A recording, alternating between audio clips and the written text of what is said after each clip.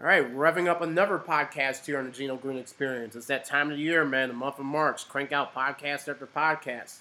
Our next guest here is Nick Schultz, news desk writer for On3.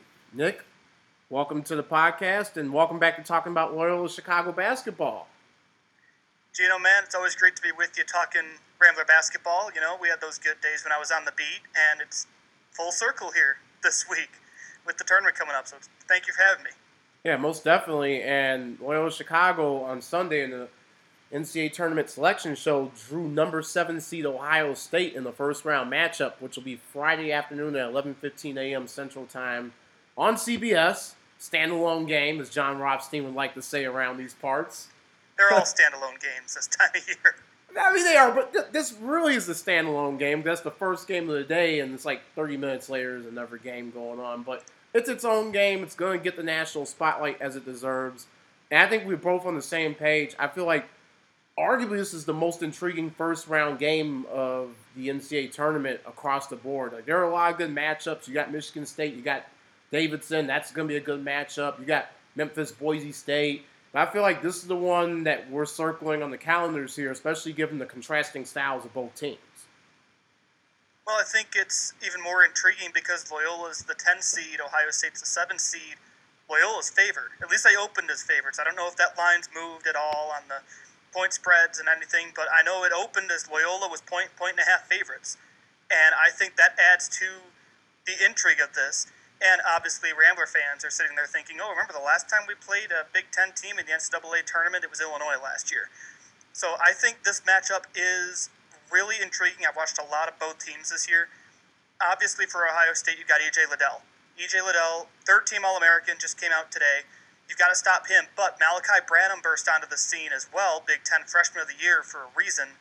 You got two guys that you have to stop. But then outside of that, in terms of guard play, they don't really have an elite guard, but they can beat you with those two guys. So it's going to be a matter of how Drew Valentine game plans for those two in particular. And if you let anyone else beat you, you just got beat by a good team. But you cannot let one of those two guys beat you, in my opinion. Yeah, and Drew Valentine talked about on Selection Sunday kind of an intriguing storyline here where you have one of the assistants from Ohio State who I believe just took the head coaching job at Illinois State. So right. Nice little Missouri Valley connection on the way out for Loyola as they go to the Atlantic 10 next season. Yeah, that's an interesting ripple. That was a fun situation. So I got to go down to St. Louis this year for Arch Madness, and I drove down on Friday because I still live in Dwight, about an hour and a half south of Chicago. I didn't want to take off work for the Thursday night games because they're kind of snooze fests. So I figured I'd drive down Friday. Northern Iowa was playing Illinois State. I'm like, I'm just going to miss that game. I'm not getting up that early. I got there in time for Loyola Bradley. No sooner did I get to my seat. This is about 2 o'clock-ish, about 35 minutes after that Northern Iowa-Illinois State game ended, maybe a little shorter than that. I see the tweet from Matt Norlander come over that the Illinois State was hiring Ohio State's top assistant, Ryan Pedon, as their new coach, and I'm just like, I just sat down. And it was within the hour after the game ended, and then they made the announcement shortly thereafter, too. So that was a whirlwind. When Illinois State lost, season was over, bam, they've got a new coach. Just like that. Sometimes that's how it works in the land of college basketball. But Valentine did praise them and spent a little bit of time after they got selected to play Ohio State. Talked about that with the media, so that's a nice little side story going into it. Also, another good part that I caught from the selection show on Sunday was Braden Norris. He's a Columbus native. So that's going to be an intriguing storyline here is Braden Norris, I feel like, will be one of the X Factors Loyola and will have to have, I wouldn't say the game of his life, but he's going to have to step it up a little bit more in order for Loyola to really have a chance to knock off Ohio State because this is not the same Loyola teams from the past where they kind of relied more on Cameron Krutwig. Krutwig's gone now. He's playing overseas. It's going to be more of a balanced team effort. I feel like in a lot of ways, and you kind of saw it during Arch Madness, you had a front row seat to it, they're going to have to go back a little bit to how they played with Porter Moser. I think this is going to have to be a lot of possession basketball in order for them to have a chance to beat Ohio State. Well, during that Northern Iowa game, you bring up the old Porter Moser style of offense. That Northern Iowa game in the semifinals, that first half, I even tweeted it Geno, I had flashbacks because I had that front row seat to that 2018 team. I watched them day in, day out do what they did against Northern Iowa. They were draining threes. They were getting back on defense and making the big plays. And I think that's what's going to have to happen in the NCAA tournament. And speaking of Braden Norris, last year you saw it against Illinois. You saw it against Georgia Tech. He can score in the big moments. You saw it in St. Louis, too. He had, off the top of my head, probably 3 or 4 three-pointers go in at the shot clock. And, it says something when Pat McAfee shouts you out on Twitter when he calls Braden Norris that Loyola Chuck Norris dude being a walking, talking bucket. He can do that. And that's going to be important against a team like Ohio State because, yes, the Big Ten got all of these bids, and I understand none of them are higher than a 3 seed. We can talk about that all day. That's been a talking point at length about, is the Big Ten overrated? The moral of the story here, Ohio State is still a dangerous team. Yes, they're beat up. Yes, they're a little more vulnerable. Yes, they're beatable. But you have to have your guys step up. And I think Braden Norris is one of those guys who can step up, and I think he will step up. We saw if he didn't step up last year against Illinois, I don't know if we'd be having this conversation. It'd be like, what can he do? He hit those big shots when he needed to in last year's tournament. Now he's got that experience to build off of. He did the same thing at Arch Madness. So, yeah, he's one of my players to watch, absolutely. And fun fact, his brother plays for Wright State, who's also in the tournament. Boom, there you go. Double the pleasure, double the fun. Absolutely. You got the Norris brothers, man. Yeah. So that'll be a nice little storyline to watch as we go along here, getting ready for the NCAA tournament first round games Thursday and Friday. But going back to Loyola Chicago, how critical was it for them to have that schedule early in the season and specifically go into the battle for Atlantis and be able to hang in with Michigan State and Auburn, and how much of a factor would that be in terms of helping them prepare for another Big Ten team, another Power 5 team in Ohio State on Friday? I don't think it's as important for the players as it was for Drew Valentine. I mean, I know it's the drinking game. Everyone says it every time you bring up his name. Did you know he's the youngest head coach in Division I this year? You've only heard it on every game broadcast this year. That storyline has been beaten to death. I understand that. But in this case, it works. This is his first head coaching job. He got flat out coached by Tom Izzo in that Michigan State game. As soon as Izzo called that timeout to draw up that last play, I was watching it with my mom and my grandma, and I'm like, okay, this game's over. Izzo's calling timeout. He's calling game, and he drew up a beautiful play. And I think they played Auburn too down there, and then they knocked the doors off Arizona State. But I think having that experience for Drew was huge, because then come Missouri Valley tournament time, he beat Ben Jacobson and Darren DeVries. Those are two of the best coaches in the Valley, and Ben Jacobson is the class of the league. There's a reason he's the first coach ever to win 5 Coach of the Year awards. The fact that Loyola beat Northern Iowa, I was wondering if it'd come down to coaching, and I think that was a good experience for Drew going to the battle for Atlantis. But in terms of the players, most of these guys had the experience last year in the big moment, knocking off top-seeded Illinois. I mean, the only ones that didn't were really Chris Knight, Brian Schwieger, and there might be 1 or 2 more. St. Thomas off the bench wasn't there. They had a lot of guys that were there last year, so that experience is huge, and that was part of the difference at Arch Madness against Drake, because Drake had tired legs. That's just part of the draw at Arch Madness. But Loyola had that experience they could lean on. They went on that 19-0 run in the first half, and I think that's going to be vital against this Ohio State team, especially when one of their leaders, yes, E.J. Liddell has been on the stage before. He's used to being on the big stage. Malaki Branham is a freshman. It's a big stage for a freshman. I think he can handle it, but that's something with the intangibles. It's something to watch as the tournament goes on. That's for any team. Yeah, and you talk about the experience factor. That's something Loyola Chicago has going for them in this matchup here. You got plenty of super seniors. You have some juniors thrown in there with Marquise Kennedy.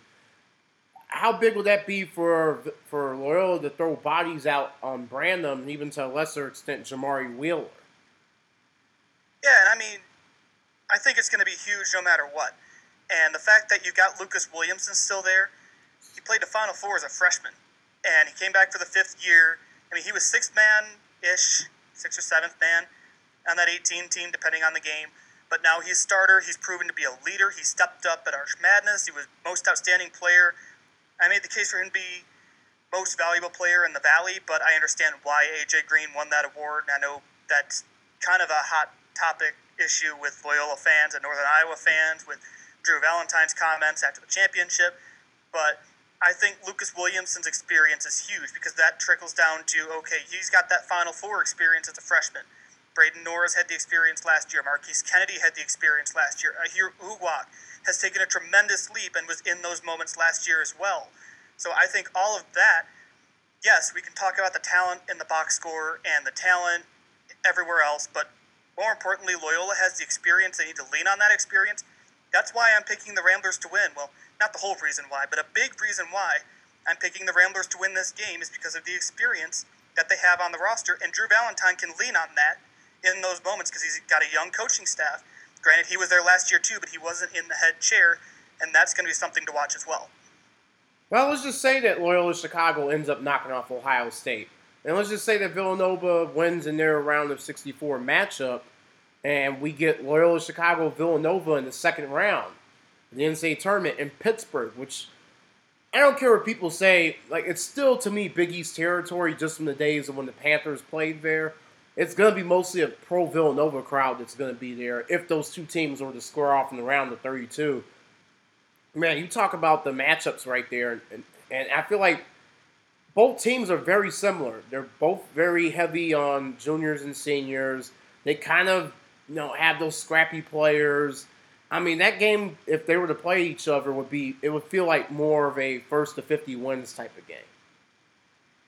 Yeah, I would agree. And the difference with Villanova compared to Ohio State, I mean, Liddell and Branham combined for about 45-ish, give or take, percent of Ohio State's points.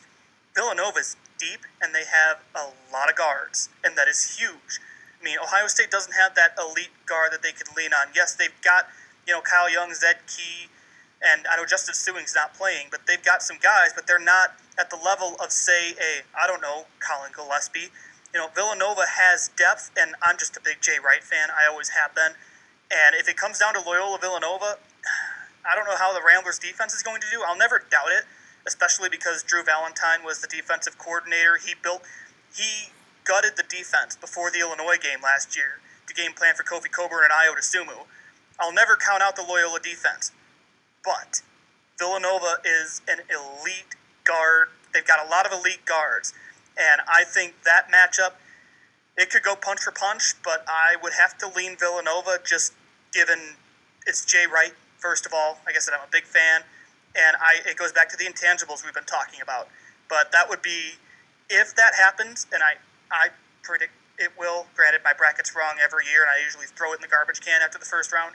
But that's going to be, I might make some popcorn for that game, because that's going to be really good if it happens. Yeah, it would be an intriguing matchup if those two were to go at it. How are you going to go about spending your Thursday and Friday watching March Madness? Well, I work on the news desk at On 3 on Thursday, so I'll have a full slate of games there, working, writing, and I'm on there until 7, and I'll probably just curl up and I might pour a glass of wine and watch the next couple of games just because I won't be working, and then Friday I'll be on the clock for the Loyola game, so that's going to be the game I'm going to be glued to, just because, again, I've done a lot of Big Ten coverage this year. Started out freelancing for Saturday Tradition, was there a little bit into basketball talk, and into On 3 I just kept up with the Big Ten, and that's the game I'm really, really looking forward to just because of who it is. And other than that, once I'm done working, I'm going to relax and enjoy some basketball. This is my favorite month of the year, man. Like, I was watching Texas Southern versus Texas A&M Corpus Christi earlier. I've never watched either one of those two teams. And I'm like, you know what? It's March. March Madness is back with the fans. I am so excited. Yeah, and I think that's one of the keys to this year. That's a lot different from the last couple of years. Obviously, in 2020, we didn't have one because of the pandemic. But last year, you had minimal fans, and the players and media and coaches that were there were subject to quarantine, basically. So, first time in 3 years, we welcome fans back, and I feel like this really is the NCAA tournament, and it's just exciting to have this back in our sporting calendar like old times. I've had people, I live in a small town in central Illinois, and I've got people that I've grown up with that just weren't really into sports and weren't really into college basketball, but this year they're saying, you know what, they didn't have it 2 years ago, last year was weird, I'm actually getting into it this year, and I kept saying, that's great, come watch at the bar with me or something. I don't know. I just want people to watch the games with.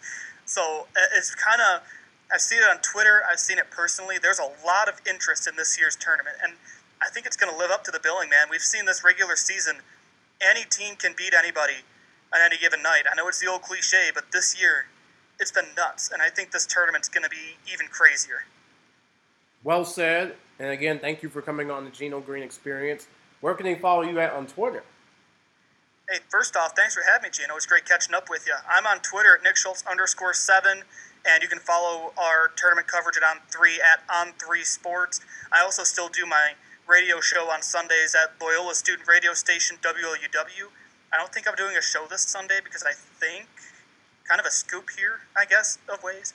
WLUW, I think, is carrying the Loyola games during the tournament.